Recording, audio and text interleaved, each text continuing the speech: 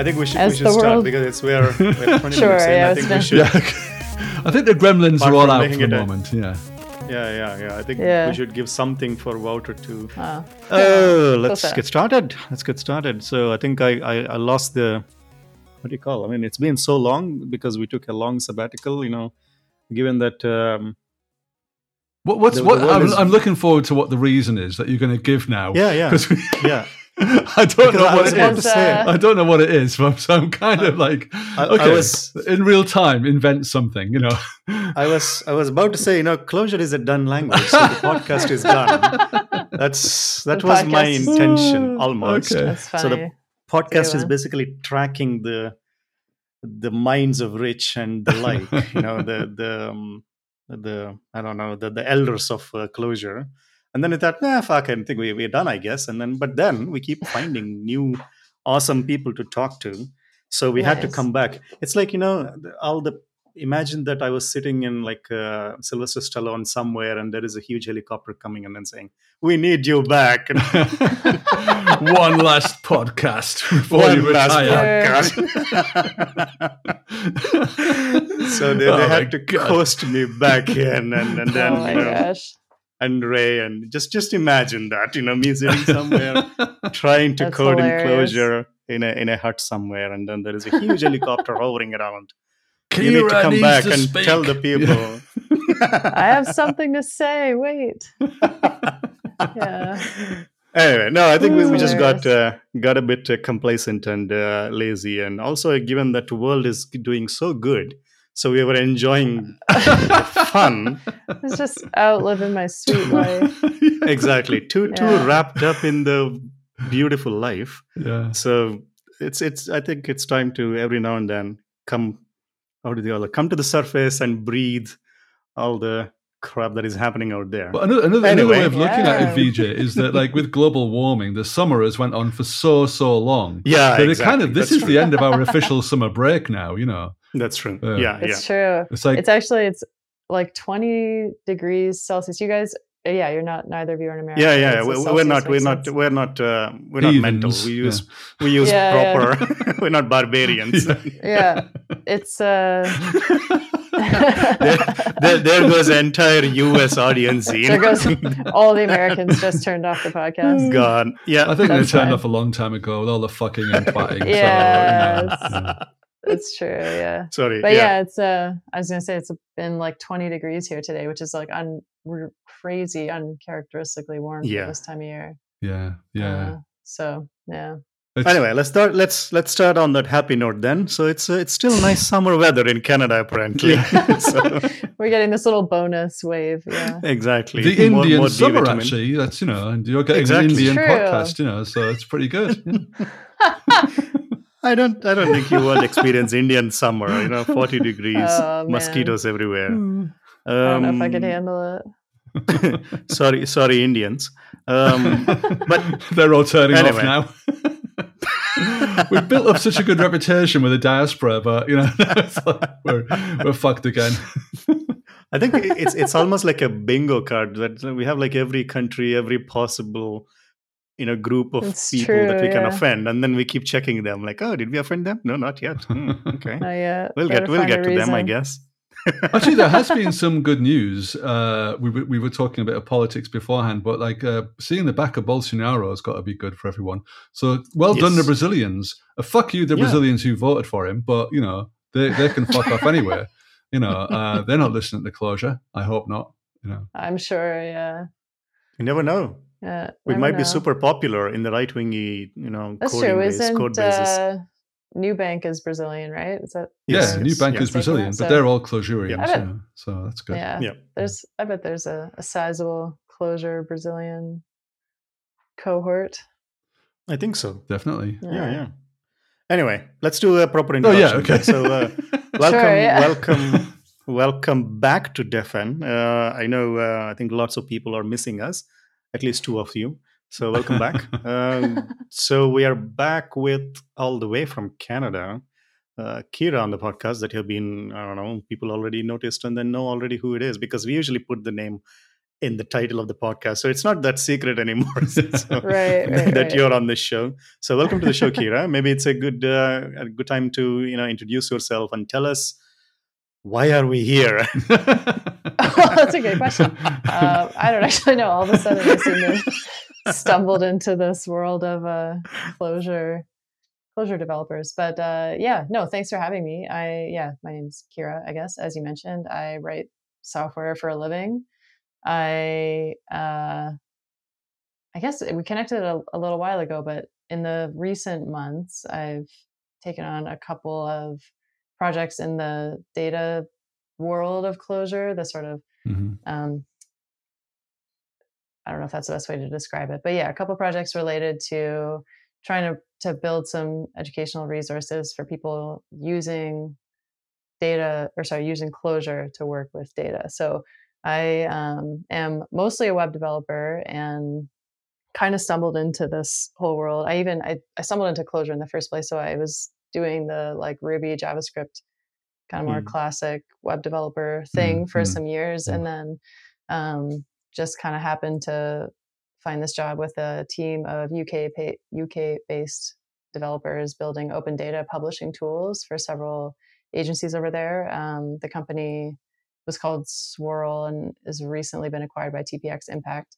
But anyway, I've been contracting with them for several years now. And yeah, so mostly I do web development stuff in my day job, but we work with a lot of data and we help a lot of agencies kind of curate and publish their data. And so that's what kind of got me into that world. With the Clojure, you learned, sorry. So what was the first touch point? I mean, is it something before you joined this company or did you already know about Clojure? And for Clojure? No, yeah. So I had never really worked with or even heard much about Clojure before I joined this team, but I tend to search for jobs based on like the team and the work, like the type of work more than the language, although that's probably changed. I don't know if I would go back to any other language besides Clojure now, but at the time, like before Clojure done, or like, death. Ruby, Clojure, I'm coding software. But yeah, before this job, I had learned like a new language for every job. So it was normal to me to just not really care about the stack and focus more on like what the company was doing basically and like what the kind of work was. And so, so I was like, whatever, I'll try it out. I'll see how Clojure goes. And we did like a couple months, like kind of trial run, like understanding on both sides. Like if this doesn't work out, if I hate Clojure, if I can't learn it, like they're free to let me go, or I was free to leave. So, it worked out. But it's an interesting moral dilemma, though. If you say, okay, I'm only going to work in Clojure, and then you say, oh, please join our tobacco company. That's true. Yeah. Are you going to say, no, you guys should use C, C++, and Scala, and then just. Yeah, but remember, tobacco companies are also making these like breather machines now to help people with asthma. Oh my gosh. They're good. They're on the good side now. They're in the healthcare biz now. Yeah. Exactly. Yeah, no, I don't know if I would. I don't know. I don't like to think about getting another job. Like this is the first job I've ever had that's like, I don't want to disparage like my previous jobs, but I was going to say good. Like this is the first team I've worked with where I don't want to like just constantly quit all the time because I hate it so much. Like there are good days and bad days, obviously, but like for the most part, I definitely am secretly hoping this is like my last job I need to have in software, and after I'll figure something else out. I don't know. But you look like you're about 15, Kira. So it's like, Oh, thank you. Yeah, no, I'm a few years away from retirement, as you yeah. So I'm not too sure what the plan is, but so Clojure makes you retire either super rich or like disillusioned about software and then just quit it. Either way, you're gonna retire early if you use Clojure. From software, anyway. Yeah, I don't know how many more years of software development I have in me, but that's part of why I'm excited about this. Like, so one of the project I mentioned is this like Clojure data cookbook. So like, in some ways, I see this as like I'm trying to like wrap up my time in software. I want to like sort of like get everything out of my brain, like make some resources, like try to publish some helpful guides, and then like Wait, I thought this episode was people coming to me and then bringing back into closure. I didn't know that this is turning into like we are going to Kira and then telling her like, no, there is one more job that you need to do. Yeah. You got to do this pretty quick. No, I'm definitely several years away from retiring. Like I'm it's not a realistic thing, but I just I find the industry in general pretty like depressing. Like and like there's you can find your people, like you can always find the small teams and the right kinds of people to work with, but like just the idea of working for like the big tech companies is totally uninteresting to me. And I know there's lots of other people who have needs, like, who would hire a software developer. I mean, that's how I built my whole career, working with small teams. But the problem is small teams always become big teams. So far, every job I've had, I started on a team with like 2 or 3 or maybe 10 people. And then inevitably, over the course of 2 or 3 or 4 years, they either get acquired by a big company and you become part of a 1,000-person engineering team, or they want to blitz scale. And so they take VC money, which just invariably destroys the company. And it's like, I've never been in a job longer than, I say, 3 years before something like that happened. Like they either basically you get acquired. If you take VC money, you've been acquired by them, right? And then the whole purpose of the company becomes generating revenue for the VC, which just sucks. Like it, or eyeballs or whatever. Exactly. So, but you say you're working for like government agencies now. I mean, there's a whole sector of the economy, government, charities, NGOs, all these kind of things, and all of these, software is everywhere now. So I'm a lot of these people, it's not just like banks, tobacco companies, and the military that need it. Thank fuck. No, for sure. And that's very true. Like that's the thing. I do think like I find some of the work that we do with Swirl or I guess TPX now, like pretty interesting. And that's the thing. It's, maybe it's not as glamorous as like saving the world or whatever, but I'm pretty confident it's not like actively destroying society. Like, I mean, if you squint long enough, like the Silicon Valley, series, like everybody is saving the world, Yeah, well, that's the thing. That's the thing. I used to work for every company with American companies, and I just like honestly couldn't handle it anymore. This like the Silicon Valley, like, oh, we're saving the world with our Airbnb ripoff, or like our it's Uber for cats. Like it's just absurd. Like I thought for a second there you actually had a handle on a company that really was saving the world, and it was like, who are these people? Maybe we could find them, You're right. Yeah. No, I've tried. I've definitely, like, I would say from pretty early on, like tried to at least, I've made what I at least count as an attempt to like, seek out those kinds of companies, like ones that are doing work for nonprofits or or are a nonprofit themselves, or, basically like all companies that have this impact stuff on their radar. And honestly, like it's better than nothing. Like even the companies that I guess the problem is like it just makes me even more disillusioned, because once you see how the sausage is made a little bit, you're like, oh boy, like I don't think we're doing as much good as we say we're doing, right? And then it kind of like the impact thing becomes just a way to get more VC dollars, or just another marketing thing. And it's like, well, that's not why I'm doing it. Like ultimately the problem is like, the thing I hate about software is like most of the jobs, like at the end of the day, the purpose of your job is to just make some rich guy richer. Like you're not actually like really doing anything. And almost all of the fruits of your labors are just like, don't get me wrong, like software engineers are paid very well. And I'm not like, I don't think like I'm like unfairly compensated or something. And I think this is arguably different in my current role, but like working for like when I was working for American startups, it's just like, what is the point of my life? Like my all I do all day is like write code so that this rich asshole can get even richer. Like I don't care about that. Like that's So you were funded by Peter Thiel, were you? not him specifically, although I interviewed at a couple of companies, and like they say that as if it's like a good thing. Oh like, my god, we're funded by Peter Thiel's VC, and it's like, wow, I'm out. Okay, I'm out. Yeah, I'm so out. I could not be more out. I would rather work for a tobacco company. Moving on. I really would, honestly. Yeah. Oh, it's crazy. I mean, that's the thing. I know it's complicated, and I know there's like companies can do good things with dirty money or whatever, but it's just like, yeah, I don't know.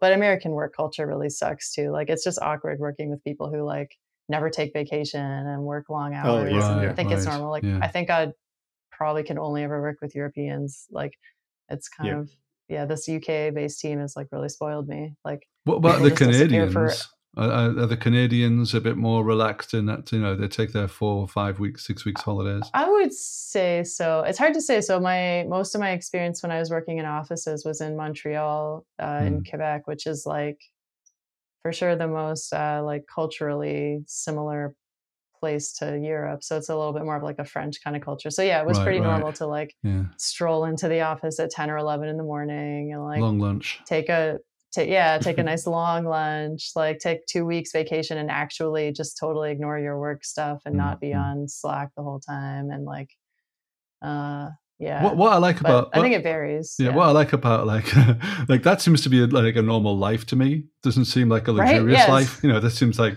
fine.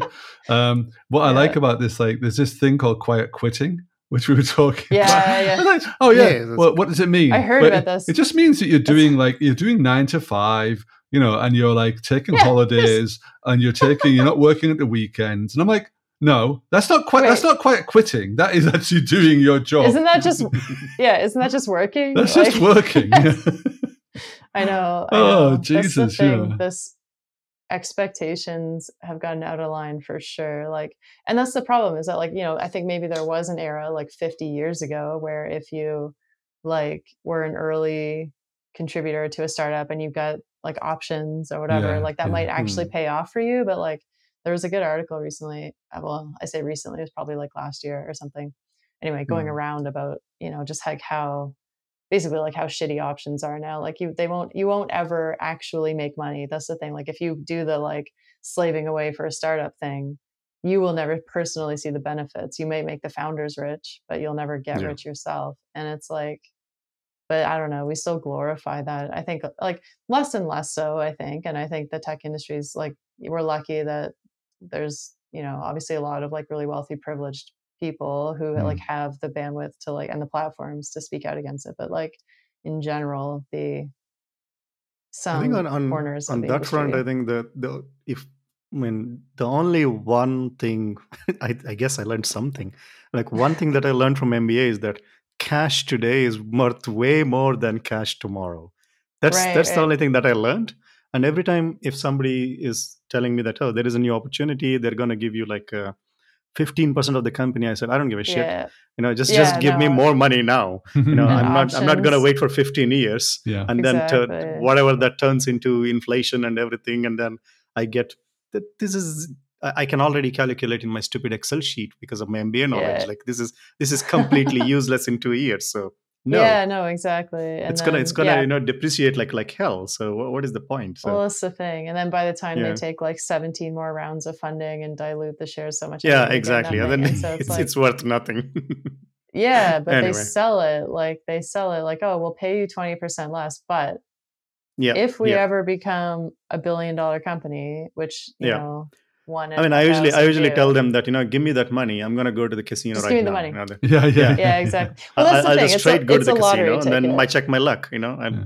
I don't need That to wait for was 20 years to see whether this gamble is gonna pay off. I can just check it today, and then I know yeah, that I'm not that exactly. lucky. So But I also think Exactly. it sort of refers to another cultural like trope, if you like, which is this, Mm. if you work hard, you will Yeah. succeed. And I think that is Yeah. so dishonest. It's such a That's a really horrible, good point. horrible kind of trope. Is that you see like all the people, Yeah. like my parents worked really hard, and I see a Yeah. lot of people like nurses. You go into Mhm. hospital.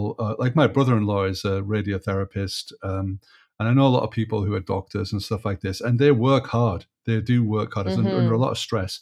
And I think, holy shit, I'm writing software, coding up like functions and stuff. It's It's just not that hard by comparison.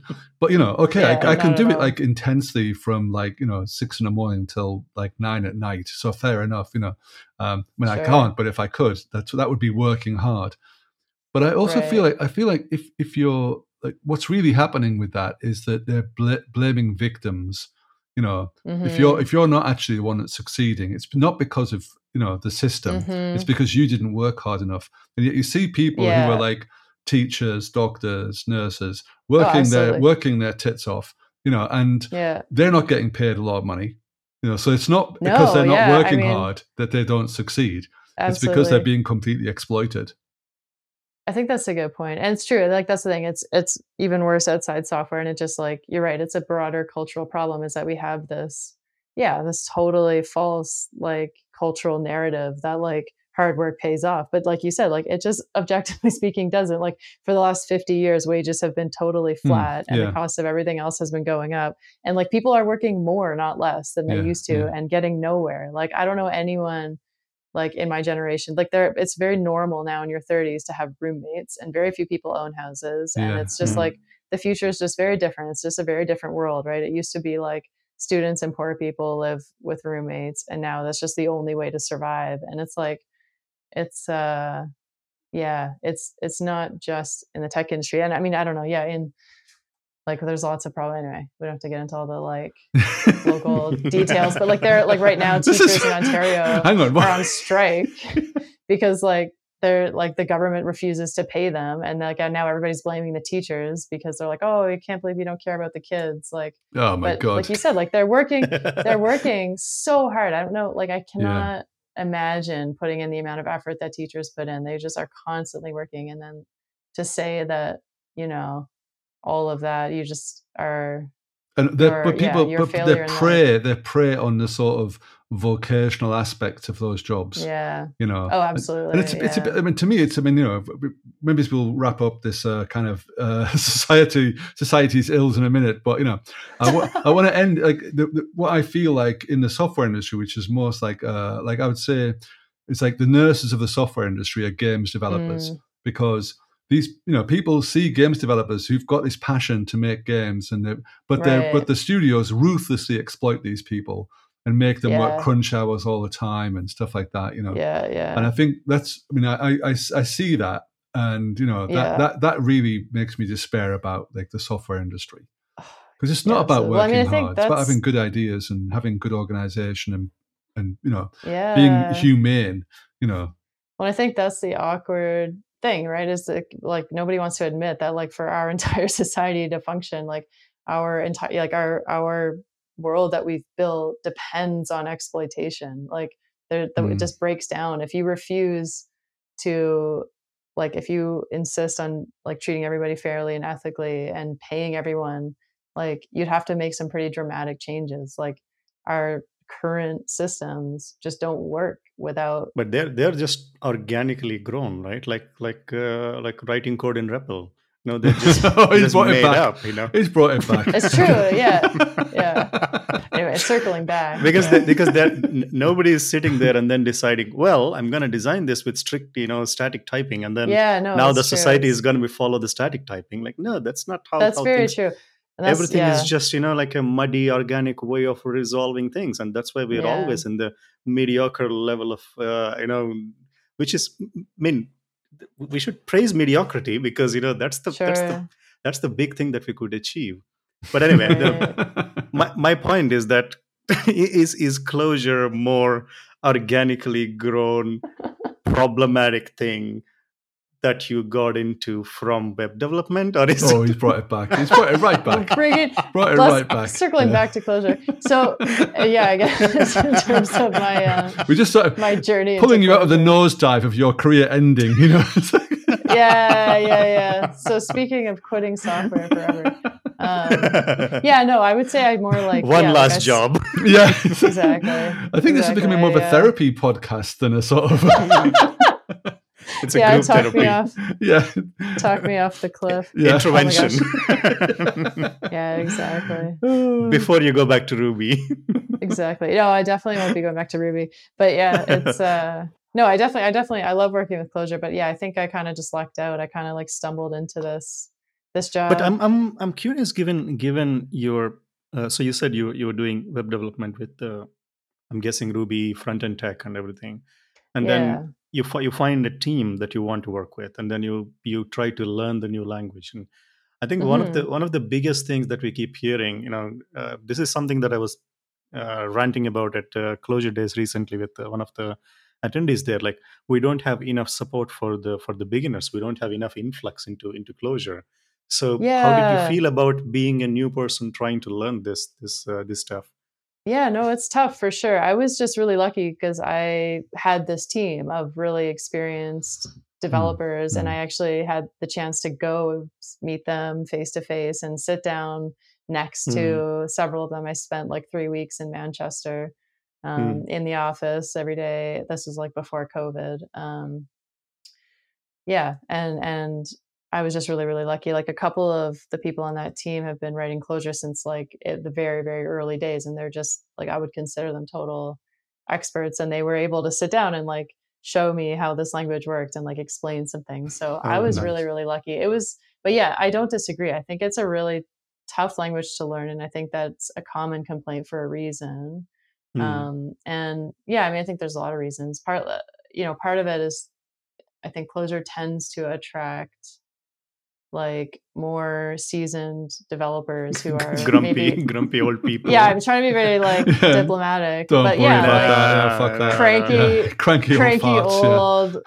Yeah, like people are done, almost ready to quit programming, but are like, oh, Like I'll you, give this, like you. yeah, exactly. I'll give this weird list, Cranky young people and no kids. niche language. Somehow it gotten into you as well. By sitting with them, you're like, well, fuck it, I'm done. Yeah, well, you're right. They're the right. software industry is terrible. But But I think I think is there. the reason why. Sorry, go ahead. Sorry, go ahead. It's jinx. Yeah, there's a lot of people who are like, yeah, like, why would I need a framework? Because who cares? I'm not making new apps all the time. Or why would I need like beginner tutorials? I already know everything there is to know about functional programming. And it's like, okay, but yeah, like, imagine if you weren't coming from this, like, starting Clojure with a background of like 20 years in Java or like 10 years of Ruby development experience. Like, imagine if you were like really early in your career, a year or two in maybe, and wanting to pick up this language, and you just don't have all that extra context. You don't have all of the sort of like battle wounds, like, to just like inherently understand why the Clojure way is better. Like, sometimes it's hard to explain why doing things with like immutable data structures or in like a more functional style just makes better results, like leads to better programs that work more often and more reliably. And it's like, I don't know. Anyway, that like just has a couple examples, but like there's not a lot of priority, I guess, given to like simplifying things, because it's kind of like a dirty word in Clojure. Like, everything is like very small, very modular, very bespoke. Every Clojure web app is different because there's no standard like stack. They're all kind of custom and whatever.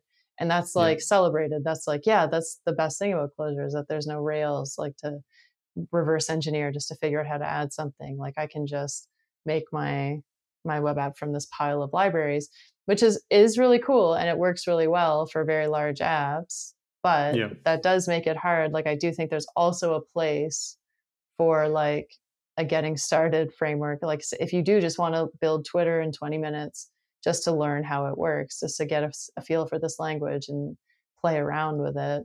I do think that's an audience that's not exactly catered to right now. Although there are a lot of good resources, like the Clojure for Brave and True book is really good. And I think that's really like a great resource for beginners. And there's a few other tutorials out there, but it's a little bit scattered for sure. And and it's a little bit intimidating.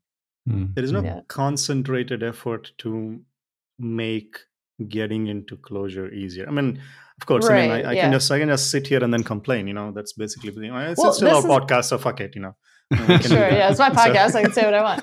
But that's the whole point. No, but this is something that like this is something I care about. And this is part of what I'm trying to work on with this this project. So and the community agrees, right? So like, I got funded by the Clojurists Together group or organization or whatever. So from this pitch, and the idea is like, this will be more focused on people getting into data science, but like you could do, I think it would be cool, whatever, next year, like if I can ever somehow find a way to support my lifestyle without working full time, like to do a similar thing for like Clojure in general.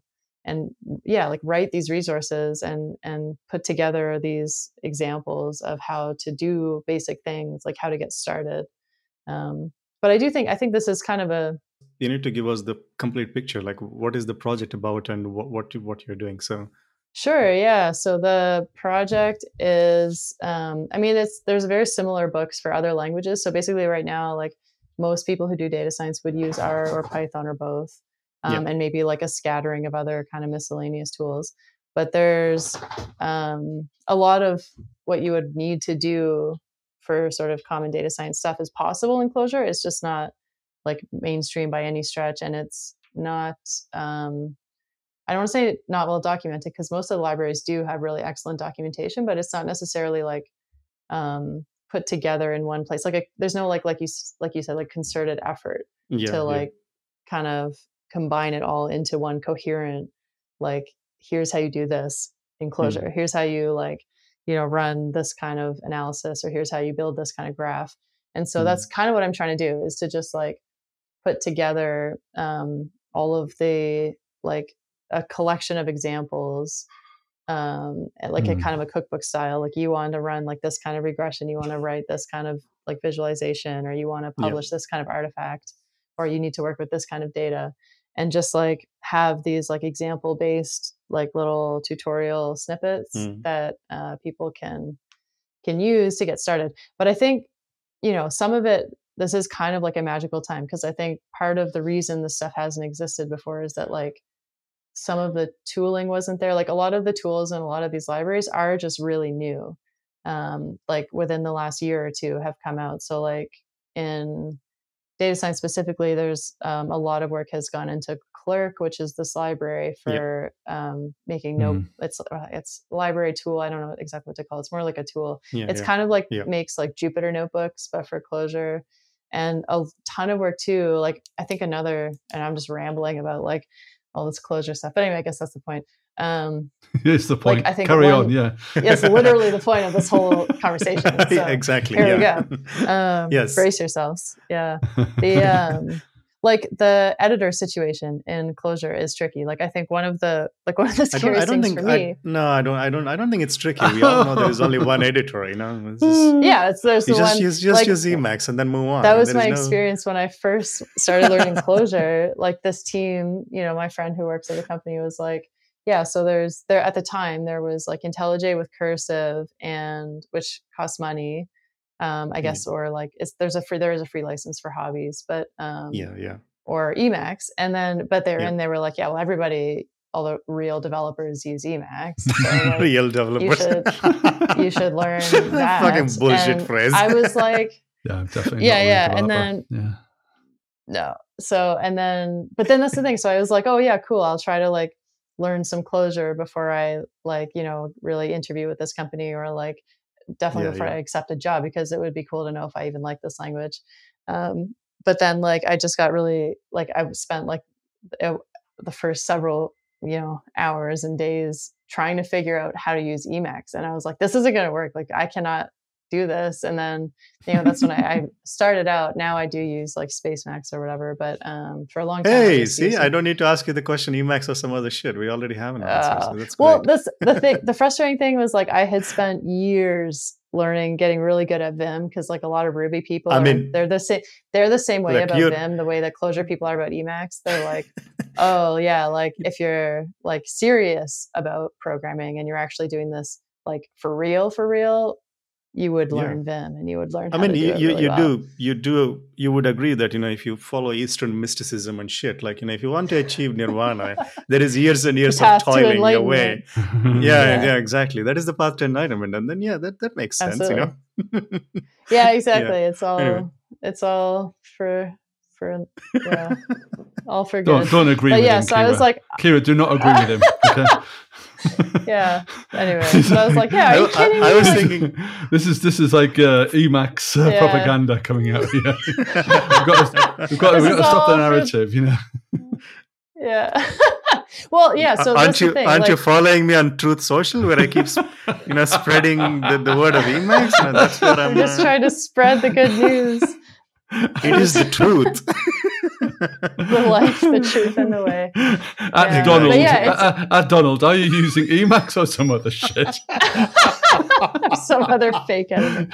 I think he has, Well, he has the best people all use Emacs. no, he has two tiny hands to able to use Emacs. Oh, no. He can't reach fucking control and something else with his tiny hands. So Oh my gosh. no, he might be a Vim guy. Okay, sorry, people. Kieran. Oh my Okay, gosh, let's go that's back. hilarious. Go ahead.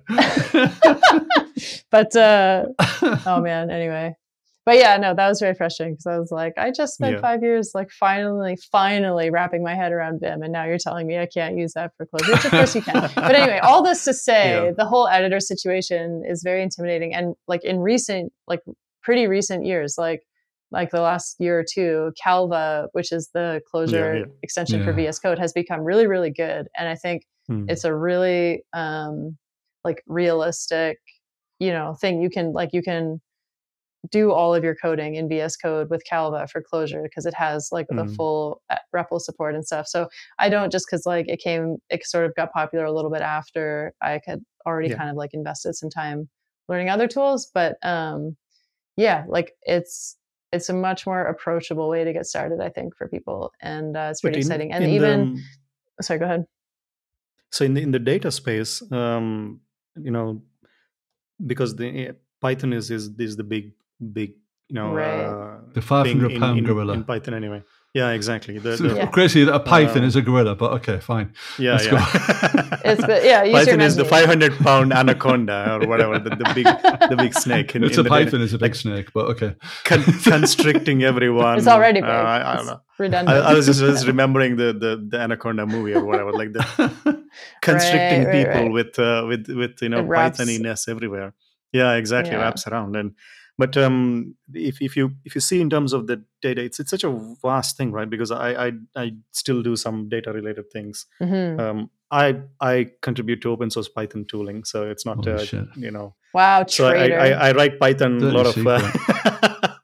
I write a lot of Python and Clojure as well. And then my question is, like, if you see the data field, there is libraries, there is distributed computing stuff like Spark and Dask and all that stuff. And then there is visualization tools and there is machine learning related things. So how do you see the comparison? Because in Clojure, we have access to some of them via Java, JVM. Right. But is there something specific that you see? Oh, this is really unique to Clojure, and this is something that we still need to improve in that space. So that's a common question. Like basically, like why would I use Clojure for data stuff when there's already Python and ROI? Like so basically, like I do think interoping with the existing ecosystems is kind of critical and like necessary, because obviously like a lot of algorithms and a lot of models and whatever things already exist in, like, say Python, for example. Like Python is pretty dominant in like machine learning specifically, or NLP or other areas like that. And so nobody's going to be rewriting those libraries anytime soon. And so you have to be able to just use them. And so there are a few different ways to use the Python libraries from Clojure. And so that's like one part of it. But there are, like, I do think it's still worth asking, like, why would I use Clojure then? And this is something I've asked a lot of people, like the people who do use Clojure for their actual data science work. So like, I wouldn't call myself a data scientist. Most of my day-to-day work is still like writing software and writing sort of web apps. And so, I ask people, like, why do you use Clojure actually? Like, why, like, how did you find this community? So like one answer I've heard a couple times is the like basically data log and related stuff. So like being able to use that style of database, like whether it's Data 11 or Datatomic or the like, I forget, there's like it's kind of a document one, a database one, like kind of equivalent to SQLite or Postgres or whatever. And that style of working with and persisting data is pretty unique to Clojure. So apparently there's not, and this, I'm not like an expert and haven't done a comprehensive survey or whatever, but people seem to agree that there's not a great ecosystem for working with data in that way, sort of like all the data script stuff, that style of querying and storing information in other languages. So that's one. And then I think another big one is just basically the JVM and like the speed and performance of Clojure. So there's some tasks that you might run that you'd like have to run it overnight if you're doing a Python script, but you might be able to do it in 5 minutes on a JVM. And so there's different tools are good for different things. And there's some tasks that people want to just like kind of crunch through a whole bunch of information. And with Clojure, obviously you have access to all these like really advanced. So like for all the shit people give Java and the JVM, like, and it is annoying in a lot of ways, but it is like a really state of the art, like computational environment. And it's really, really, really like mature and fine tuned and performant. And so you get all these benefits of that just for free, I guess, just like by nature of Clojure being a hosted language on the JVM. So I think those are the two main ones. But then the other, there are other like ancillary or more like less concrete tech reasons to work with Clojure. I think the community is really welcoming. It's like an exciting space. You have some opportunities to get involved. Yeah, you get to like hang out with all these cool people. So I was wondering about like, what about the FFI stuff to see, like all the stuff that the people have done to make it easier to call in to compute things in C and columnar stores that you can do in memory. That kind of like make performance of Clojure code, you can still use the expressiveness of Clojure in the kind of like higher level software, but then you can drop down into these like C style data queries. That really seems cool. pretty good. Yeah, I have not worked with those, but I'm not surprised because there are libraries. So the ones I've sort of seen and experimented with are ones that let you interop with Python and R. It's like, I think it's called libpython, Clojure libpython or something, and Clojis are or something like this. But anyway, but that's Clojure. cool. Like, I'm not surprised though. Something like that. Like, but so I'm not surprised that people have come up with a way to also call C code or whatever. But that's the thing. Like, Clojure is just a very, very versatile and like practical language. It's very pragmatic and it's designed just inherently like in the language itself. So stuff like that is possible because it's quite extensible and it's quite flexible. And I think, and it's stable also, which is a huge, I guess, that's another big one. It's hard to explain to people who are used to things like breaking all the time why changing it's so cool. But Clojure is, and I don't want to say unique because I know as soon as I say it, people will be like, oh, what about Elixir or whatever. But in general, Clojure, especially if you're comparing it to most other web technologies, which is, I guess, my background, like it's unbelievably stable. Like most things in Clojure that you write, like that people wrote 5, even maybe up to 10 years ago, I wouldn't be surprised. But definitely, like there's code that I've been working on for 3 years that has, like, we've hardly updated the dependencies. And then when we do, it just still works. Like everything works.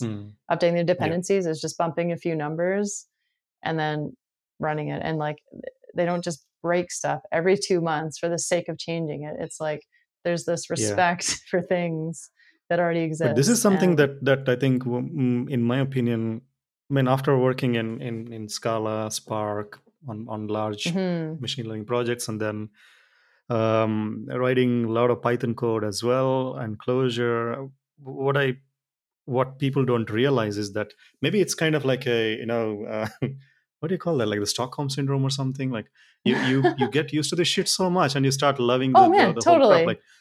Like I released like one version of the Python tool that I was working on, and I changed 0 things, like absolutely 0. And then after 6 months, someone tells me everything is broken because 4 layers deep, somebody decided to yank some dependency, change something, and then everything is gone. I said, like, this is not even my code. There's like nothing. I know. It's not even my direct dependencies. It's crazy. And people just get used to it, like you said, and you just work it into your process. Like one of the jobs I had, we were building a really sort of complex, like basically like a web-based kind of image editing thing. And so it was like massive TypeScript code base. And it was normal. Every quarter, we would set aside basically a week, like a week's worth of effort at least. Maybe it was 3 people for 2 days or 1 person for 4 whole days to upgrade the dependencies. It took a full week. Yeah. Like every quarter, it was just part of that quarter's plan was like, okay, we're going to have to bump all the dependencies, and then we're going to have to test everything. And then we're going to have to resolve all of these new type errors that come because we had to upgrade TypeScript. And then we're going to have to make those somehow work with all these other libraries that are out of sync now. And the Angular, it was with Angular, and that ecosystem is crazy. Like there's this like 7 dependencies that go with, they're all essential for Angular, but they only work in this like magic combination of versions. And it's like, there are like, with 6 things, there are however many from, like, I can't remember from my grade 9 math class, but like millions of possible combinations, right? Like exactly of possible combinations of versions when you have, and it's you just should use some data science to map absurd. It out. Yeah, it's true. I can visualize. It should be the cookbook. Visualize how long it would take you. It's part of the cookbook. Should be harshing on the Python and TypeScript dependency systems. That would be hilarious. Hey, we don't have features. We solve problems. I'm totally going to do that for some of the examples, like the frequency at which libraries are just pulled with no notice from NPM. I think it should be that one, and that'll be super cool. Like every tool that you are documenting, or you're making beginners to access, you should just use one of these quote unquote use cases to shit on other ecosystems and languages in a very passive aggressive way. Like, passive aggressive is the Clojure way. So That is true. I will give you that. Yeah. If there's anything I've learned. I say very passively aggressive. Yeah. Mentioning no names. So we need to flip away from being passive aggressive and then become more actively aggressive. Well, we're trying in this podcast to really, be upfront and, aggressive. Yeah. But, I think so. Yeah. I think our podcast is the only voice of reason in the Clojure community. Is that active aggressive enough? No, I think we should even bump it up even. I think so. Every other podcast is a bunch of fucking shit. Yeah. So, there you go. I said it. There. Actually, I don't believe that. I quite like a lot of the other podcasts. No, absolutely. I was going to edit that bit out. Actually, I mean, to be fair, I mean, to be honest, I mean, one of the reasons why we are kind of slacking is also because we see so much of new, beautiful podcasts coming in Clojure, right? I mean, come on, don't backpedal too folks much. And no, I'm not backpedaling. I'm being genuine for once. Oh, okay. Usually not, but that is a nice part with Yashak and a couple of other folks doing a lot of Clojure work, and we're like, hey, there is no point. I do feel like it's an exciting time, in the Clojure community. But also, you say slacking, but also that's another, like, that goes back to our whole like societal ills. Like it's also fine to take a couple months off. Like not being productive for a consecutive 2 weeks at a time is actually fine. Oh, like, that's my entire career. Not being productive is my entire career. So I'm not just this. That's my goal. Not just this summer months. But that's the thing, right? We have this mentality, like if you're not constantly producing output, if there's a week where you produce nothing, then you were slacking. You weren't, it's wasted. The time is gone and you wasted the time and you lost your chance. And it's like, maybe it's fine. Maybe it's actually fine. Like maybe it's normal for things to be like cyclical or seasonal, You can have a season of productivity and a season of rest, and that's okay. We're more, I think, more random than seasonal. We're more That's in also terms of fine. the universe, Right? on the universe scale. Yeah. I think the mood takes you. When the mood takes you, you should do something, and when it doesn't, you don't. Sure. Exactly. It's like the jazz podcast. It's I was going to work really in this little. I was going to work this little one in terms of like shitting on other languages. I was going to work in this thing about mentioned to you earlier about like I believe this, like one of the problems you've got with other languages, not the ones we've mentioned so far, but like these people who come up with the ethics about how it's terrible to have these untyped systems, is that I think the nice thing about things like Clojure and Python and JavaScript, for all their mess, maybe it's not Clojure's not as messy as those people, but there's those languages. Sure. But it tends to be we more better kind mess. of yeah. We've got our own mess, you know. It's just a different better. type, you know. Exactly. You know, it's like it's a better mess. It's a better class of mess. Yeah, no, it's right. But you know, man. these other, I mean, but like it's kind of like a bit of it's a jazz party, you know. It's like there's definitely kind of like there's a freedom and liberty around it. As soon as you get into these languages like, you know, Haskell and Scala and stuff like that, or Camel, then you know you're kind of into like a dictatorship, you know. And all the people that like to live under autocratic regimes love all of those kind of languages. And if, you know, and I think that's the way to think about it, you know. Yeah, I think so. I think if you're basically a follower, if you're a follower and you like to follow orders, and you like to have everything in order, and you know, you're very kind of like make sure the door is closed when you leave the house and turn the gas off. In the box. Everything inside the lines. Yeah, color inside the lines all the time. You know, then I think these type systems are awesome for you. You know, and if you'd love to go and do those type systems in like, you know, Hungary or Russia or places like this, where you know you can live the life of, you know. There's so many Java programmers in Russia thinking, well, actually, I'm trying to piss everyone off now. No, it's just it's so funny. Well, to me, as soon as you say something, like, my mind obviously immediately goes to all these examples of like, you know, now that you mention it, my friend who's, you know, obsessed with Java is kind of an autocrat. Like, but I wonder if there's anyone who's ever done that. Like the intersection of like software engineering and psychology must be pretty small, but it would be interesting to see if people's language preferences have anything to do with their personalities. It totally like anecdotally it checks out to me. It chimes, doesn't it? It kind of like, it's one of those like anecdata type things, you know. That's very very scientific, and it's, you know. I don't think it's a coincidence that like the Clojure developers I know are very, very laid back, very cool, very like, you know, don't take your life too seriously because it's just a job, like kind of people. And then the TypeScript team is like, let's go. Like, this is, you're doing it wrong. Like, there's actually no right way. This is all made up. This is all fake. Like, yeah, exactly. No, like, get over yourself. It's all made up.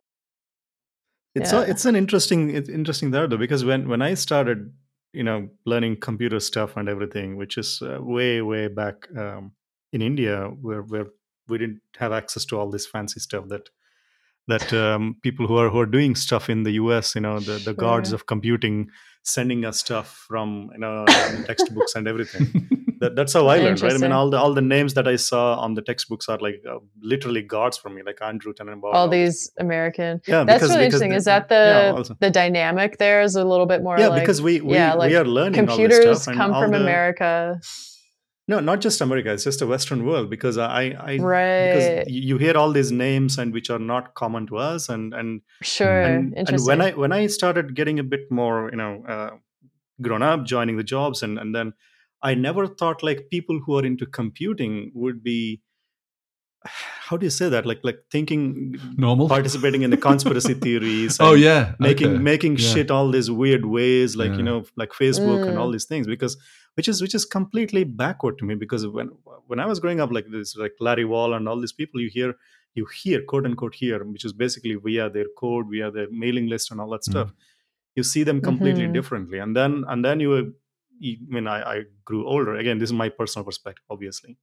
I grew older, and then I see ESR doing weird shit, like Eric Raymond and Richard Stallman doing weird shit, saying weird things. Like, it's my brain couldn't comprehend, like, he's God. I mean, why is he doing this kind of, you know, like, gods cannot be bad. Yeah, why is he? Yeah, but because you cannot detach that one, right? But God creates cancer in babies, you know. So but you know, that's your God. Right. I'm from Hindu culture. We have one God for everything, cool. So we are okay with it. Yeah, exactly.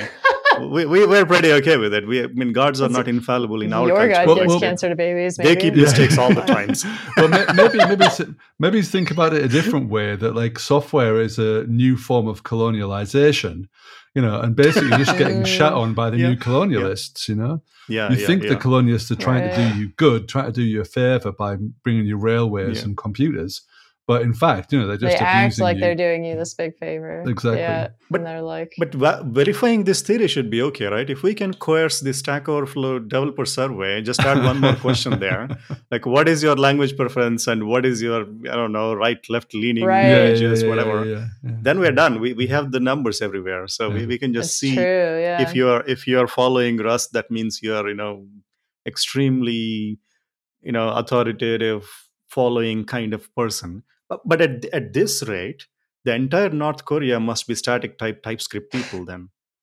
They're all I just guess TypeScript they probably have programmers. their own languages. They probably have their whole Yeah. own languages. No, I think they're very heavily typed, but I think they're craving for closure. I think it would be an absolute Secretly, it would be a closure secretly if you could get smuggled closure into North Korea. I reckon it would be an absolute coup. Oh my gosh. Anyway, big back hit. to It could Back to change closure. the world. that's true. I mean, if they can get into Emacs, I think that's the biggest problem, I guess. Oh my If gosh. they can know figure how out to use that, Emacs. yeah. Exactly. Yeah. Anyway, That's the first step. back to the thing. So you mentioned a couple of. I thought we were still talking already, about closure. Oh, the cookbook. The cookbook. Okay. Yes.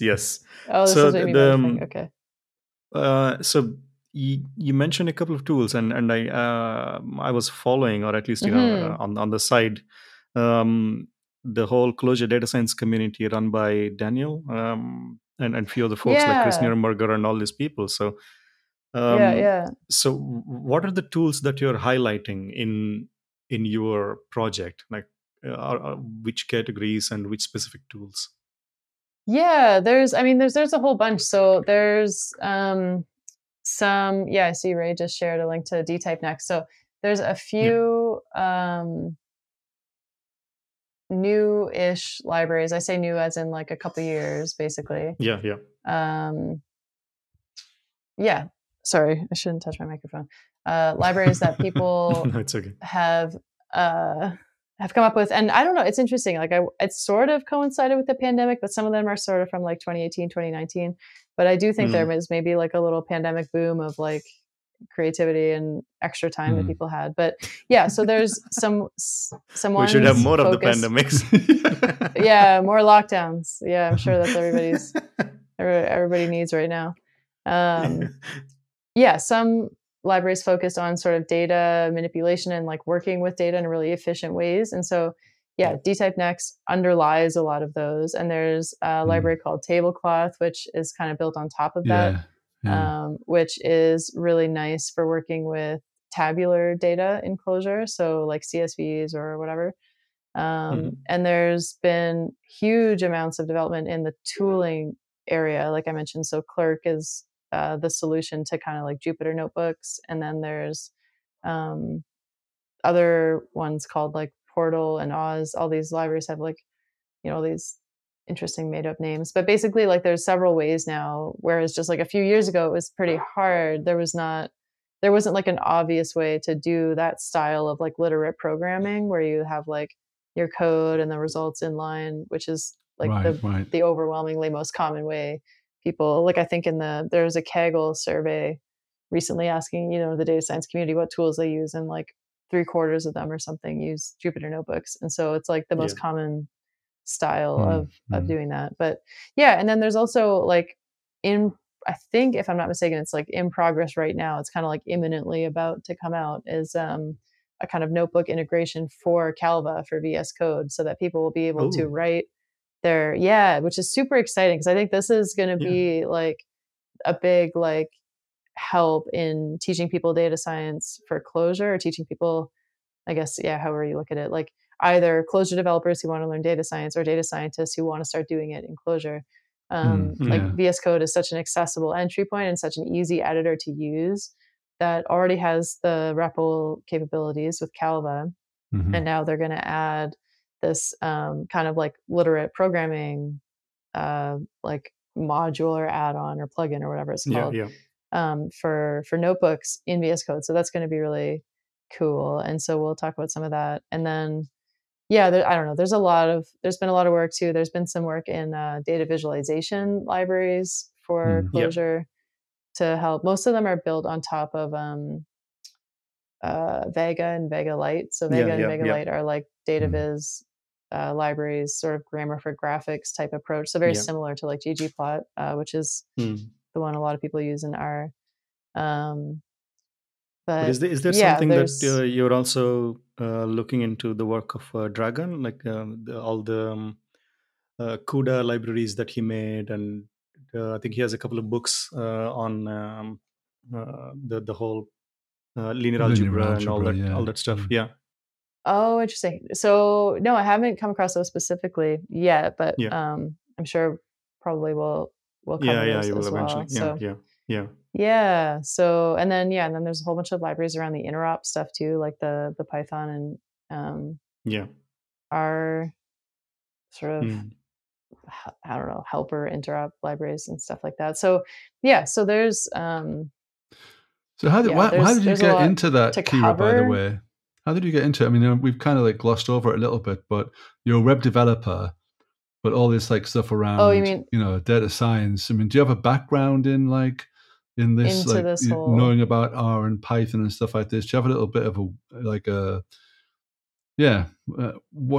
did it take your fancy, Sure. Yeah, no, mostly just kind of like personal interest. Like, I guess my kind of gateway into it was through data visualization. So I like blogging and like writing, and often was like wishing I could like incorporate these little graphs or have like interactive little like data viz things in my articles or whatever. And kind of started looking into some of that stuff. And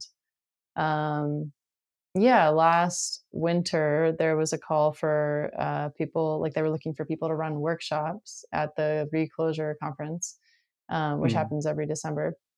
And I offered to do one about data visualization and Clojure, and that kind of just like exploded from there. So like that went pretty well. Yeah. So but basically the short answer is just like I guess we have a lot of data to work with in my job. So like I don't do the actual data analysis stuff with it, but it's just like there's just piles and piles of data, and the question is like what now? So like our job or our like kind of role in the process is like very early on. So like curating the data sets and cleaning them up and publishing them in a hopefully useful format. But then the question is like, okay, we have all this data. Like, what do you do with it? Like, what's the point of all of this work that goes into publishing and curating these public data sets? And it's like, and that's kind of, I guess, how I stumbled into this world of data science. Because kind of wondering like, what do people do with this, and what is this for? And you're mining all of the gold, and you're wondering what people make of it. Basically, yeah, exactly. And then combined with my own sort of just like personal interest in like cool data viz stuff, kind of stumbled into it. And then just like after that workshop, I kind of became more and more involved in this like Scicloj community. So mostly is organized by Daniel, as you mentioned. And kind of just one thing led to another, and it was actually him who suggested. So like I came up with this like I was like, I wish this thing existed, like this cookbook. Like I wish there was just an easy resource to go to figure out like how to do this, how to do that. And then, Daniel was kind of like, well, you should you should pitch that to this Clojure Us Together round and see you could maybe like get funding to write it, which I thought was a very long shot, but it turned out it worked, and that's super exciting. So I'm I think this is one of the areas that Clojure I think this is one of the areas that Clojure hasn't fully explored, right? I mean, we see a lot of backend work, obviously, like APIs and Clojure on JVM work, and we see a lot of the Clojure script plus React and all that reframe stuff, and just kind of like became the de facto for Clojure people. But then I think that's also probably, I would say, pulling people into Clojure was also like how easy it is to use ClojureScript plus React than actually doing React in JavaScript with Reframe, for example. I think there is such a better way of writing the whole front end stuff. But the data science thing, I always felt like Clojure being the center of the data being in the front end center we never exploited that potential enough. Like that's something that I Yeah. always felt. But this is a really nice project that is contributing to helping people to pick it up. Yeah. No, I totally agree. I'm actually speaking at the Reclosure conference this year about nice. exactly Okay. that. So the topic of the conference, or the like theme or whatever, is like growing community. the closure community. Mm. And I totally agree. I think the sort of data science world is like one area where there's a lot more potential, at least a lot of room to grow. And like attract more people into the sort of like closure umbrella through that, because of exactly what you said. It's not very well known, and it's not very widespread. But part of that's just because it's pretty new. Like a lot of the tools that you would use are pretty new, and they're kind of just starting to stabilize a little bit. So like, as like any library or any project, things are always a little bit chaotic and unstable at first. So but there has been like plenty of efforts, right? I mean, I remember a long time ago, there was Gorilla REPL, for example.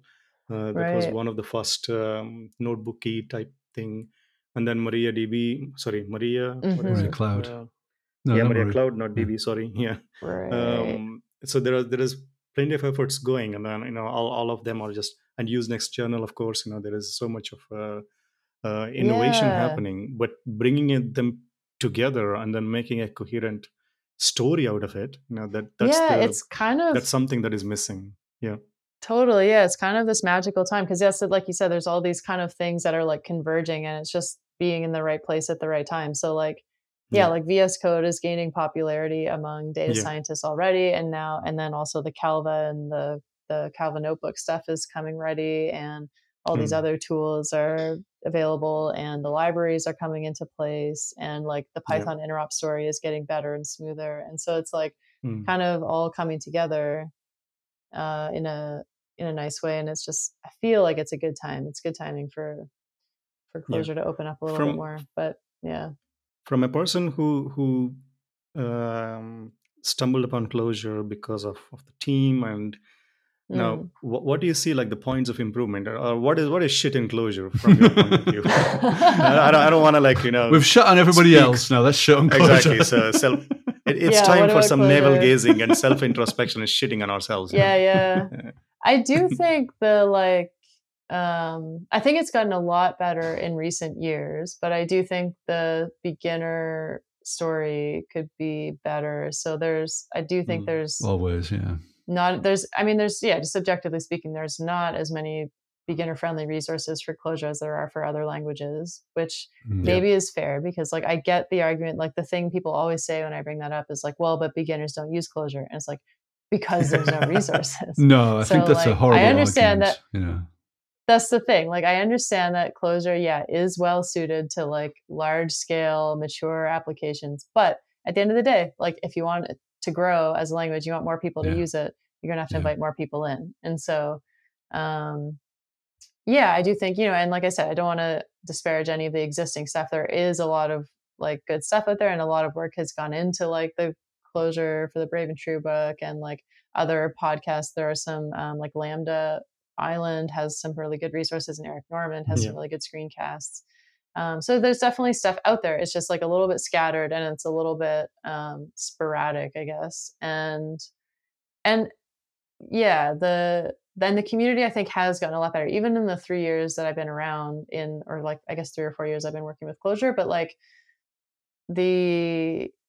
some of the older talks, like if you watch some older conference talks, you can kind of get this like little vibe of like, like closure is for experienced Java developers. Basically, closure is for cool people, and like noobs need not apply. Stay away. Like it's a really weird thing, isn't it? I mean, I think it's weird to think that old Java developers are cool. It's like, what the fuck? Oh, yeah, first of all, like back up, guys.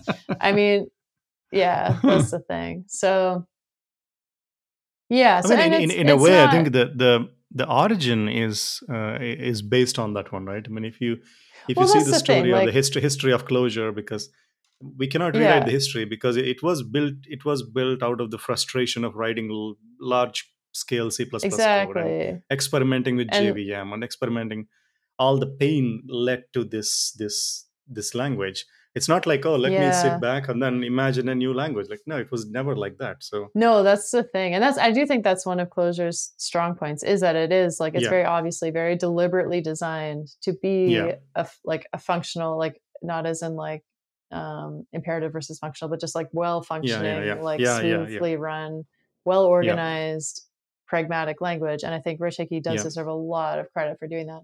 But yeah, I do yeah, think like the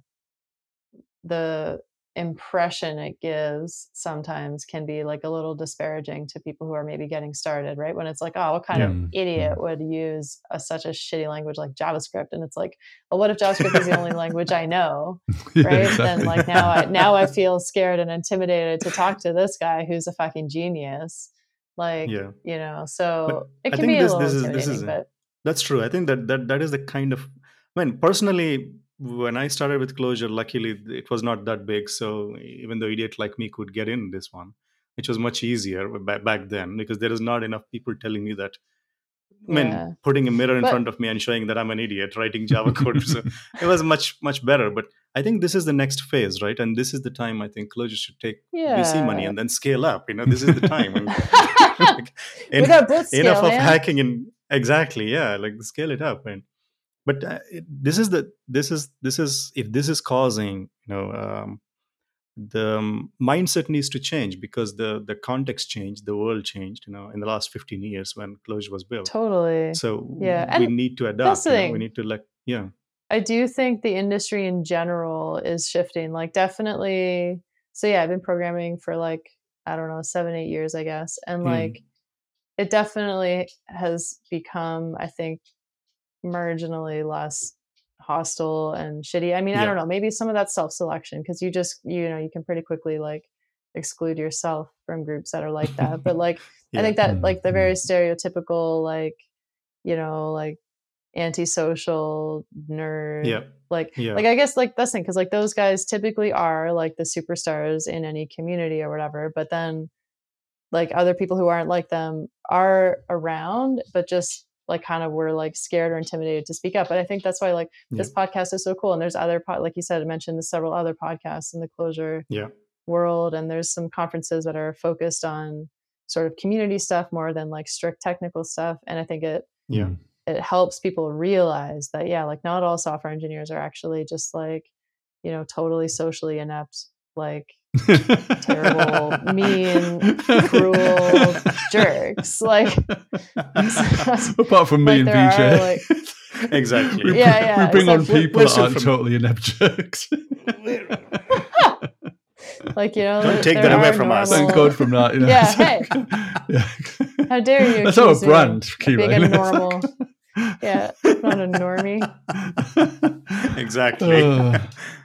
But I think that there is, I yeah. mean, because one of the things that I really admire the Rust community on that sense, like the kind of working groups that they set up. And I mean, of course, every language has its own warts, right? I mean, it's impossible in building something that is going to be awesome for everybody, because the amount of things with the beginner experience. And one of the things that I love about Rust thing is that I can just type Rust doc and then book, and then there is a complete language book in front of me locally. Yes, that is awesome. This is fucking amazing Yes. for people who are learning Yeah. languages.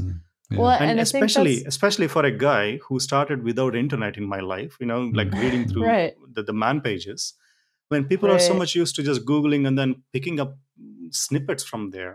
But there is something completely offline and well written, and then guides you through the Right. language, Yeah. which is right. awesome. That just one experience makes learning the I language think like so nice. from the start, Rust has definitely had a focus on like a beginner friendly experience. Like I remember Yeah. like I wouldn't say I know Rust, I've never worked with it, but like everybody, like you're like, oh, this is an exciting new thing. Yeah. Try it out. And yeah, from day one they made a priority of like having really good documentation and like really friendly error messages, which I know is always like Exactly. the number one complaint in Clojure, and Yeah. like really helpful other like supports and sort of guides to make it easy to get started. I think Rust is an interesting comparison actually, because it's a pain in the ass language. You know, I mean, it Yeah, really it's a very is. complex language. Right. Yes, yeah. I mean, you know, Compared to Clojure, it's a yeah. very complex language. It's like a lot of it is Yeah. a lot of it is relatively straightforward if you know like C Yeah. or like stuff like that. But you know, again, not that many people are kind of C Yeah, experts. yeah, yeah. But even if Yeah. you know C, and I Right. was a C programmer back in the day, so Mm. I kind of recognize it. And if you know Go, you Mhm. recognize Rust. But Mm. they have this obviously this borrow checker, which is the most problematic thing of Rust, and it's the Yeah. thing that the compiler, the autocratic compiler, will keep its troops in line. But you know, it's got a lot of, they've made a lot of promises about it, which they definitely can't keep. But you know, but they've definitely like, you know, without. I mean, yeah, shit on our on Rust a little bit, but but you know, I think what they've done well is they've said, okay, we'll have some resources to try and like deal with this complex. We know it's a complicated language, and we're gonna commit to making it accessible and, you know, and give people a fighting chance. And I really think that that's something which the official group in Clojure could do more of, you know. And they're obviously a bit better resourced than they were in the past, and I don't know why there's a sort of reluctance to hire some documentation people. That seems a bit silly, actually. You know, that's maybe because one, there would be nothing wrong with having a documentation tool that was the equivalent of like. It's a skill, right? It's not something. I mean, I can't write. Sure. I can't write properly structured documentation because I cannot think like, you know, how the people who are reading it, because there is this framework. What is it? I forgot, Ataraxis or whatever. Like, you know, there is a different way you write frequently asked questions. There is a different way you write cookbooks. There is a different way you write reference guides. Yes. Like, I know what you're talking about. That. Yeah. There is a framework, right, for the documentation. I was reading about it. Like, fuck, there is so much I don't know about, and I cannot be skilled at this. So I would rather find someone who is good at this stuff, and then they can construct this. Yeah. Which is something that. Yeah, I think that's probably another like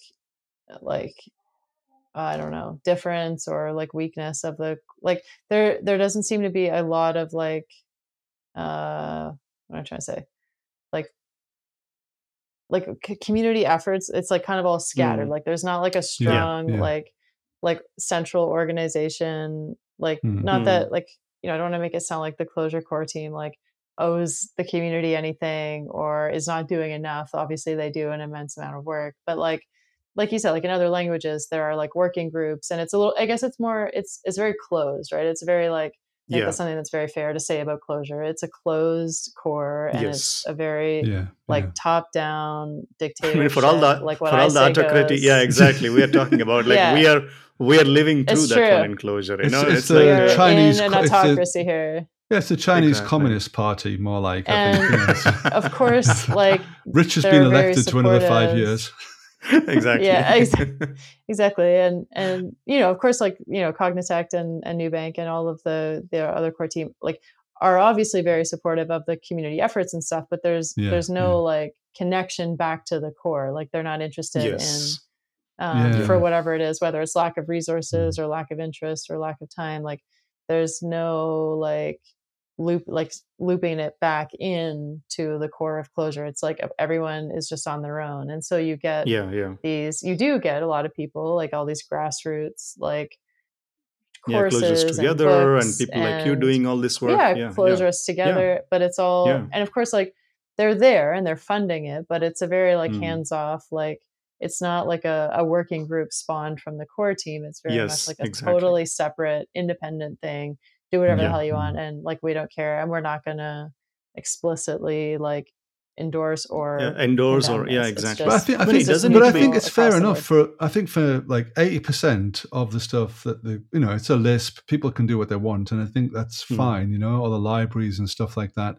But I think the documentation is something else. I think, and again, it's not a matter of owing someone something, but if you're if I was Nubank, you know, and I bought this company they bought it for Datomic probably more than anything else, but still, Datomic usually exists well with Clojure. They've got a lot of Clojure people, so why aren't they spending a little bit of time, like you say, because it serves their own purposes. It's enlightened self-interest, making like beginner experience onboarding documents, making a language more accessible to their own developers even, and then publicizing that because Right. it can't exactly be a competitive bloody advantage.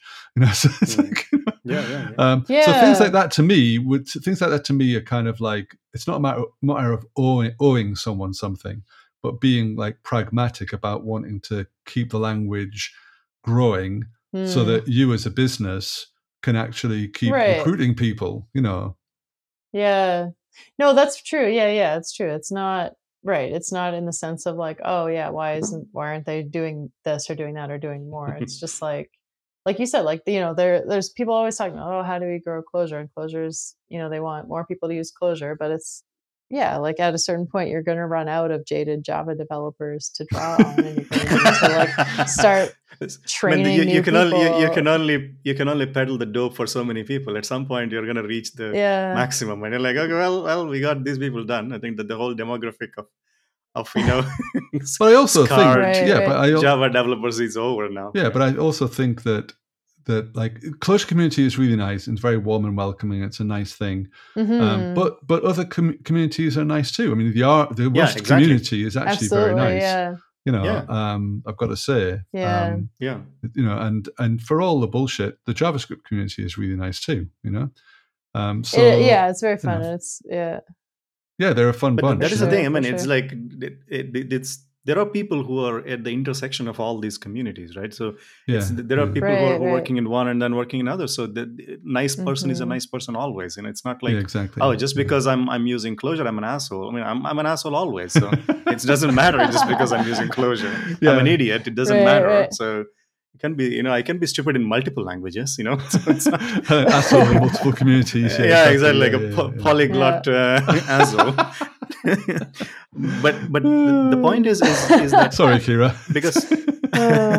because time and again in the Clojure surveys, if there is one thing that people are asking for, one thing is, it's not like of course I'm just speculating about who is spending their time on what, because there should be at least like a vision, right? It doesn't need to be like an inaction. They can just say, hey, we bless Clojure is together to take over some things, like core async has like 200 bugs, whatever, from 20 bugs that need to be fixed, and we can establish people who have been contributing to this, and then say, give them, the whole point of leadership is delegation, right? So succession and delegation and succession, which is the biggest challenges for any entity. So it would be nice to do something like that. Otherwise we're just hanging in this limbo and competing people doing things, specs 2 versus Mully versus schema, and then something else and something else. Totally. Which is not fun for the people who are coming into the community. I mean, I've been in this for I've been on the sites for 10 years, so or 11 years. Yeah. So I know, so I got used to this, like I have like a tunnel vision now. I bought into the code, so I don't see any problems. But for the new folks, it's stressful. I think the Stockholm syndrome is strong with this one. Yeah, exactly. Yeah, yeah, totally. Every day I just genuflect towards Rich's house, 3 times a day. Yeah, I think the thing is, well, though, is that in the last sort of 10, 11 years, like the Clojure platform, the Clojure, like the complexity of Clojure itself, the facilities that Clojure offers has grown quite a lot. These reducers, transducers, the core async stuff, all of these things that you kind of weren't around at the beginning, and if you've been there for 10 years, you kind of like drip fed gradually, them, drip fed them like year by year by year. There's a new big thing every year or two, and it's just you can absorb it. But if you're just walking up to the platform now or the language now, it's like, holy shit, this is a lot. There's a lot of stuff here. Yeah, that's the thing. And there's no like sort of authoritative guide on getting started. And that's the thing. It's like every resource is different. And even at this point, like there's people who start and they're like, which build tool do I use? There's like Liningen, there's Deps, Eda now, which is supposed to be like the big like thing that I think there is clarity around that one, Kira. I think the core team have made it clear that they want to use Deps. That's their thing. So that is good. I mean, I like that. That is like, okay, we are making a tool. This is what we use. If you don't use it, fair enough. But this is the supported thing, and I think that attitude if we could take that attitude towards documentation, I think we'd be winning. You know? Right. Yeah. Or But yeah, or the, like the advantage libraries, now like is you that said. for the data people who are going to get started on that one, they don't have this problem anymore. Very We'll soon. see. Yeah, Very we'll soon. see. Very soon. Yeah. Yeah. Yeah. So when are you due to coming kind of soon. like is it coming soon? Is it like next year or is it Yeah, no, it is underway. Is Like it- I'm is it like working on it Specs 2? actively. So yeah, no, it's I'm just thinking about it. Just yeah. No, yeah, so I received the funding for this quarter, and so I am aiming best case scenario. So I am still like, it's still just like a part-time, not even part-time. It's Yeah, like yeah, a of course. hobby Yeah. level thing. But Yeah. yeah, I'm aiming to have like roughly a chapter per quarter done. So like by next summer-ish to be Yeah. at least mostly through with it. And it'll, I hope, or I will see, I guess, but I'm hoping at some point like the community can contribute as well. So like Yes, I exactly. think Yeah. there have been efforts like this before. This is not the first attempt to make like a guide for closure data science. Yeah. But when I was talking to people who worked on it before about why it kind of fizzled, like one of the main reasons was there's just kind of like lack of like editorial consistency and lack of like a single person kind of like keeping it going. So like people contribute when they can, but then they run out of time or they lose interest. And like this way, hopefully, like having, I say hopefully as if like this is the goal, this is what my plan with this money is, to be that person who's like not going to let it die. Like it's now my actual responsibility to closure us together to deliver this project. So you will be that autocratic leader. Yeah. Lay down the rules for the we got that. We all know that world progressed or regressed, otherwise only because of this autocracy, right? Otherwise we stay the same, and it's always like every 5 years 5 step forwards, 5 step backwards because of all this stupid democracy. No, let's say that let's say it's more inspired leadership, Kira, rather than autocracy. Yeah, no, I certainly hope.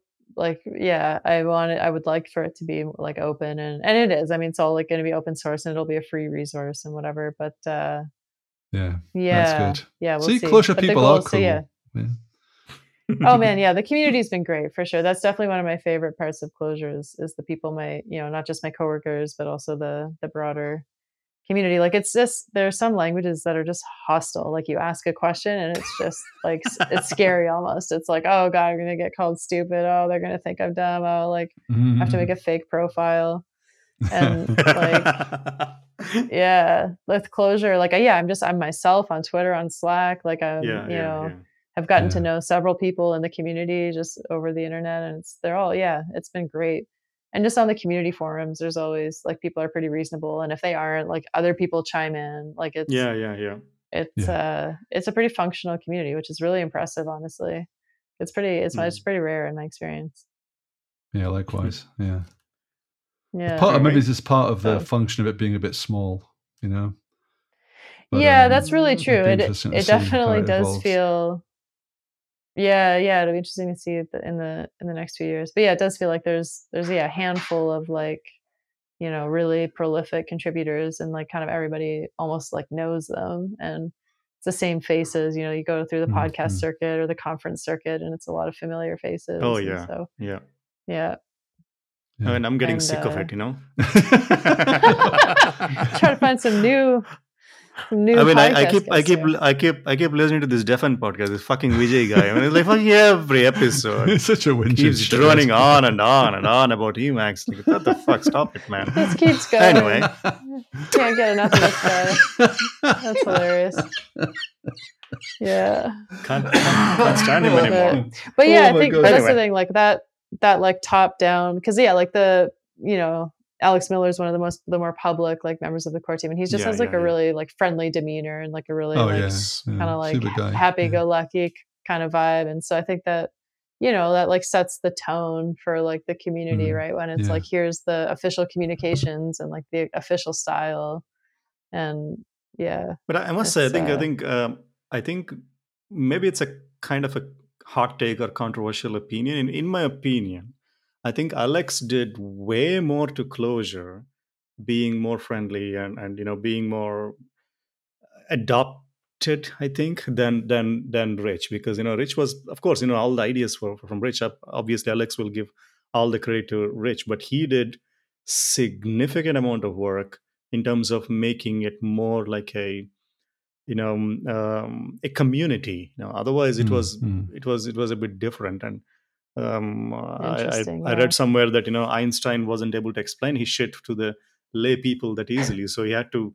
There is another Right. person who was able to explain this shit to to the people. So Alex is like that, Interesting. and then Rich is like doing all the hard work of hammocking, and then Alex was able to explain the stuff, like bringing Interesting. the commandments in normal language for people to understand. Like, what the fuck is he talking about? That's You know? interesting. I guess, yeah, I haven't Yeah, been around like really long enough in the community, but yeah, obviously I've yeah, yeah, noticed yeah. like Alex Miller's obviously more public. I mean, Rich is like almost not Yes. public whatsoever, which is Yeah, yeah, totally yeah, yeah, fine. But I mean, yeah. yeah, that's the thing. He's obviously some sort of genius. Like his conference talks and his like way of thinking about programming is really Yes. unique and inspiring. But Yeah, yeah. like I do think that's really important for sure. Like you said, to have, and yeah, I think Alex deserves huge credit for that, for Yeah. being like um just like a friendly face for the kind of core team. Like I think that's really important Yes. to show people that it's approachable. And and Rich is like in his like most the only I've obviously never like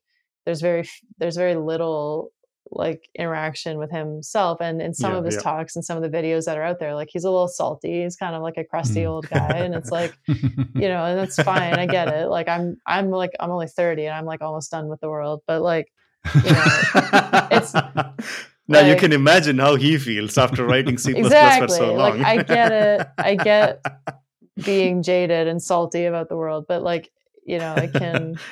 I think it's But I important to think that I think one also of the reasons, as you mentioned, is because the newer people haven't been there. Because I was there on the IRC when right, Rich was very active, back in the day before all the right, Slack, and so it was. I mean, because I was on IRC way long before, and I know how IRC communication is compared to that shit. This is complete. This is like right. welcoming warm hugs. Like I'm answering super answering things curious. because yeah. I'm super So curious what if that you would if have you been if you like. if you I'm go not back and surprised. all the closure IRC free node logs are there. You can read, you can see all the discussions, and it's a. I mean, that's also the reason why I'm there since, well, at least the beginning of the times, and uh, I don't know, 12 years now almost, 2009, I guess.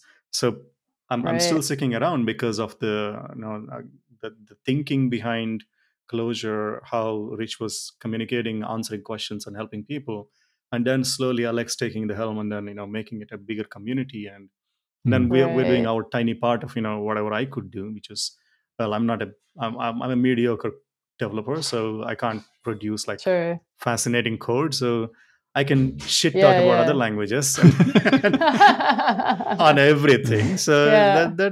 that's my contribution to closure and Yeah, I shitting think I around. think the other Sure, just the yeah. sort of the new kid on the block as well, Mr. Forgus, shouldn't be Yeah, left out. I think he's quite a yeah, yeah, friendly yeah. fellow Course, as well. yeah, of course. Yes. He's setting a good tone.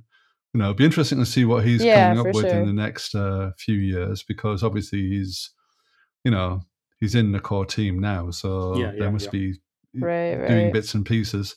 Mm. And there's a conj next year, so it'll be interesting to see, Yeah, what Oh, they're that's going to be exciting. talking about there. yeah. Okay. Yeah, yeah, it should be good. I heard it's Listen, September Yeah. 27th and 28th. I think we've taken Okay, so much cool. of your time now. Look, Kira, Oh it's yeah. like Fuck. it takes No, so not at long, all. It's but it's happy to I be w- here.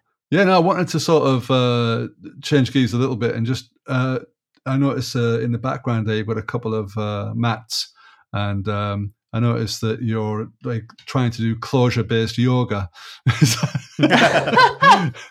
that, Yeah, is that so yeah, correct? Yeah. that's my other thing. Yeah, I'm also a yoga teacher in my my off time or whatever. My day job is still software development because unfortunately yoga does not pay the bills, but I'm working on it. Yeah, Yeah. and yeah, that's my other. It started as like just like a personal interest thing, but then this past year I started teaching as well. So yeah, right now I Ooh, do nice. some online courses and a couple working on getting a couple small things. I just moved to a new province, so starting to try to set up some kind of public classes around here. But All right. Ooh, Okay. nice. So yeah, you're it's doing it a in pretty big person as part of. well. Yeah. Yeah, in the past, so in my previous town, so I moved here. I guess it's been a couple months now. I say I just moved, but we got here like early September, so it's been like over 2 months. But Mm. Hmm. yeah, I was teaching sort of last summer and into the fall, and now it's process like trying to get to know the right people to find the right space and whatever to rent. But Mm. yeah, in the Nice. meantime, I was like, yeah, But I'm never gonna figure this out. I'll just teach online too. So yeah, that's but you're doing it online as well, right? I've been meaning to join one of the things because I'm on like I think today's my 98th day of yoga. Yeah. oh, I'm that's trying to keep a awesome. discipline. I want to reach 100 at some Nice. point. I mean, I've been There you doing go. on Well, a and off. I couple mean, more days. being Indian, like we it's kind of like That's too it's a thing for us, sitting cross-legged and right, right. Yeah, no, I know. That's part of the I'll problem. get It's there. just like it's weird it's kind of weird because like so in like software, like I'm almost always the only woman in the room, and it's like I'm very like stand out and like Mm. kind of this Mm. like weird like anomaly in any group. But like in the world of yoga, like it's just like so cliche. Like 99% of teachers are like You skinny know white what? That is girls, the and thing it's that like scares me to go to yoga studios. That's why I yeah, just well, do I it at get it. home. It's like fucking I get it. everywhere is just It's women. I'm like, I don't want to be there. And then suddenly It's I'm the yeah. guy. The Me And Too moment of yoga. exactly. I don't know what the fuck. I don't want to be there. Yeah. And I went to this sewing classes these days. I mean, like 6 of Oh, them, and nice. I'm the only guy. I bet. I'm Everyone not else is surprised. female or non-male, whatever. Like Yeah, I feel so like. Is this okay? Is this okay for them? Is this okay for me? I'm confused. that's Like, god damn hilarious. it, this is so Imagine stressful. feeling like that at work every day for a decade, right? Exactly. It's like, Yes. Yes. I mean, yeah. I'm not comparing because nobody is Well, doing yeah. shit like people do for women anyway. To me, and nobody is No, groping but or, it's or similar being experience. stupid. And yeah, but I I know can what you imagine mean. like It's a weird feeling being like, probably oh probably boy, like like what's going 20 on times here? what you probably feeling. Mm. Yeah, yeah. I'm like that's Yeah, why like, I oh, don't I want to go didn't, to yoga studios because everybody. sure. I'm just the only guy, and It I is don't want to awkward. I stand totally out. get that. Yeah, yeah. Totally. Yeah, It it is strange. is. But anyway, It's I'm doing it at weird. home, and that's okay. And yoga is But like, that's awesome. Yeah, yeah, you yeah, can yeah. totally have a home practice. I do most of my practice at Exactly. home now too. Yeah, I yeah, go like back and forth between yeah. studios and home. It depends, but yeah, but no, it's a But big part of my life for sure. I quite enjoy it. Is there a nice. Yeah, particular style of yoga, or is it like I know they have these like a few, hot yoga studios and stuff like that, you right? know? Yeah, unfortunately there's no hot yoga studio where I live now. I moved to a pretty small town, but I used to do hot yoga all the time. I love it.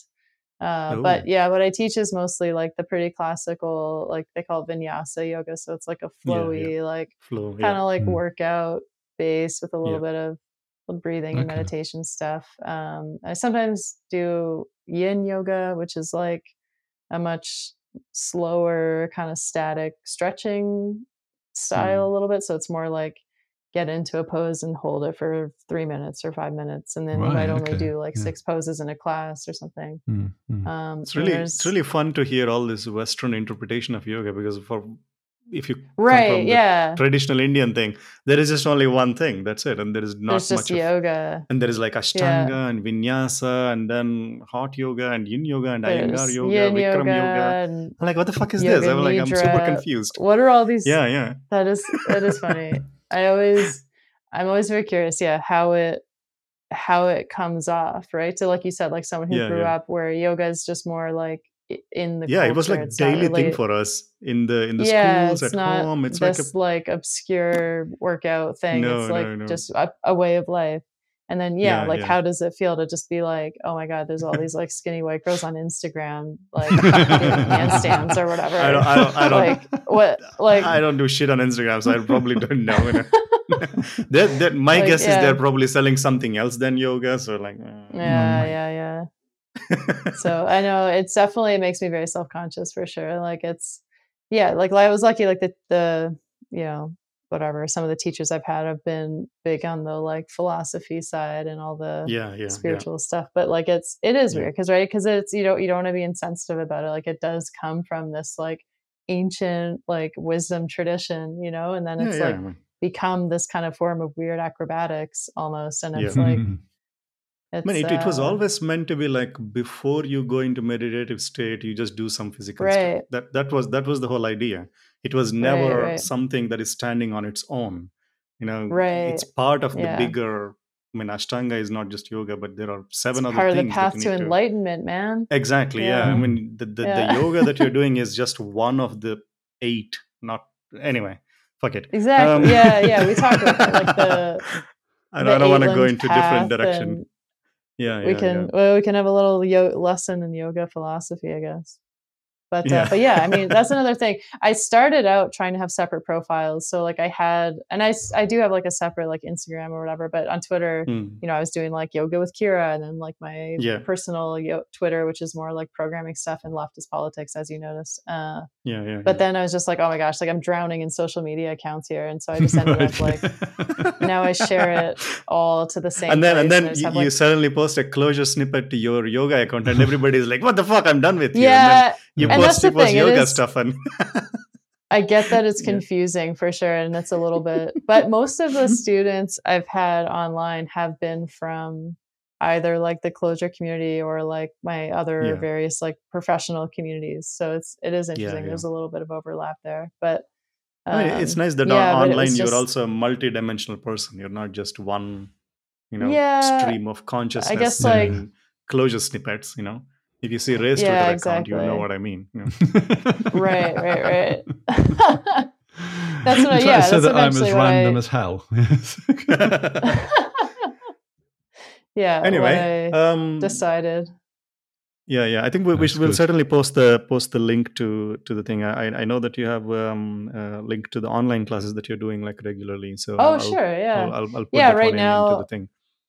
I'm running a couple of weeks, but the schedule is on my website, and I'm thinking about maybe starting up like I say morning club, but I'm not a morning person. So by morning, I mean like 9 or 10 a.m., but like a morning class. I think for your morning is going to be evening for European people. That's it. Yeah. A lot of people are in like Europe. Yes. Yeah. Or a midnight yoga if you're in India, if I haven't offended all the Indians listening. Right. But anyway. Anyway, on that enlightened note, I think yes. Thanks a lot for joining, Kira. I think it's been a pleasure, and I think it's the perfect episode for us to come back to. So it's been too long, and it's such a fresh breath of air, and the new generation coming into closure, and looking stuff into a different perspective rather than grumpy old morons, coming in and then saying, "Oh, we know how to do this shit." But it's awesome, and looking forward to your project on the data stuff and so more much. Awesome stuff that you're going to do. Yeah, I mean, despite that God is not real, thanks. You're doing God's work, Yeah. No, Cool. thanks for having me, and excited to see where it all takes me also. Yeah, definitely. I'm sure we'll see you around. Watch with interest. Yes. Nice. Yeah, hopefully keep in touch. Yep. Definitely. So that's it from us for episode 86. And hopefully the next episode is not going to be as, what do you call that? Like the distance between this episode and the next episode is hopefully going to be less than the previous one. So that's do the maths, people. Hope. Do the maths. Yeah. Exactly. I mean, you're all smarter, way smarter than I am. And I was trying to sound smart, but fuck it. Thanks for listening, and go check out Kira's website, and also follow her on Twitter everywhere. We'll post the links. And we are looking forward to coming up with the next episode. Thank you. Thanks again, Kira. Thank you. Also, there might be a little Easter egg at the end of this episode where my son was playing the piano and our dog started singing along. So we might put a little Easter egg of my dog singing along to my son playing the piano at the end of this. Amazing. I can't wait. It's like one of those seizure warnings before superhero movies. So be ready. That's amazing. I'll send it to you on the private messages. Wonderful. God. Wonderful. It's hilarious. Anyway, cheers, everyone. Bye. Wonderful. Bye. See ya. Thank you for listening to this episode of DefN. And the awesome vegetarian music or the track is Melon Hamburger by Pizzeri. And the show's audio is mixed by Wouter Dullert. I'm pretty sure I butchered his name. Maybe you should insert your own name here, Dullert. Wouter. If you'd like to support us, please do check out our Patreon page, and you can show your appreciation to all the hard work or the lack of hard work that we're doing. And you can also catch up with either Ray, with me, for some unexplainable reason. You want to interact with us, then do check us out on Slack, Clojurian Slack or Clojureverse, or on Zulip, or just at us at DefN Podcast on Twitter. Enjoy your day and see you in the next episode.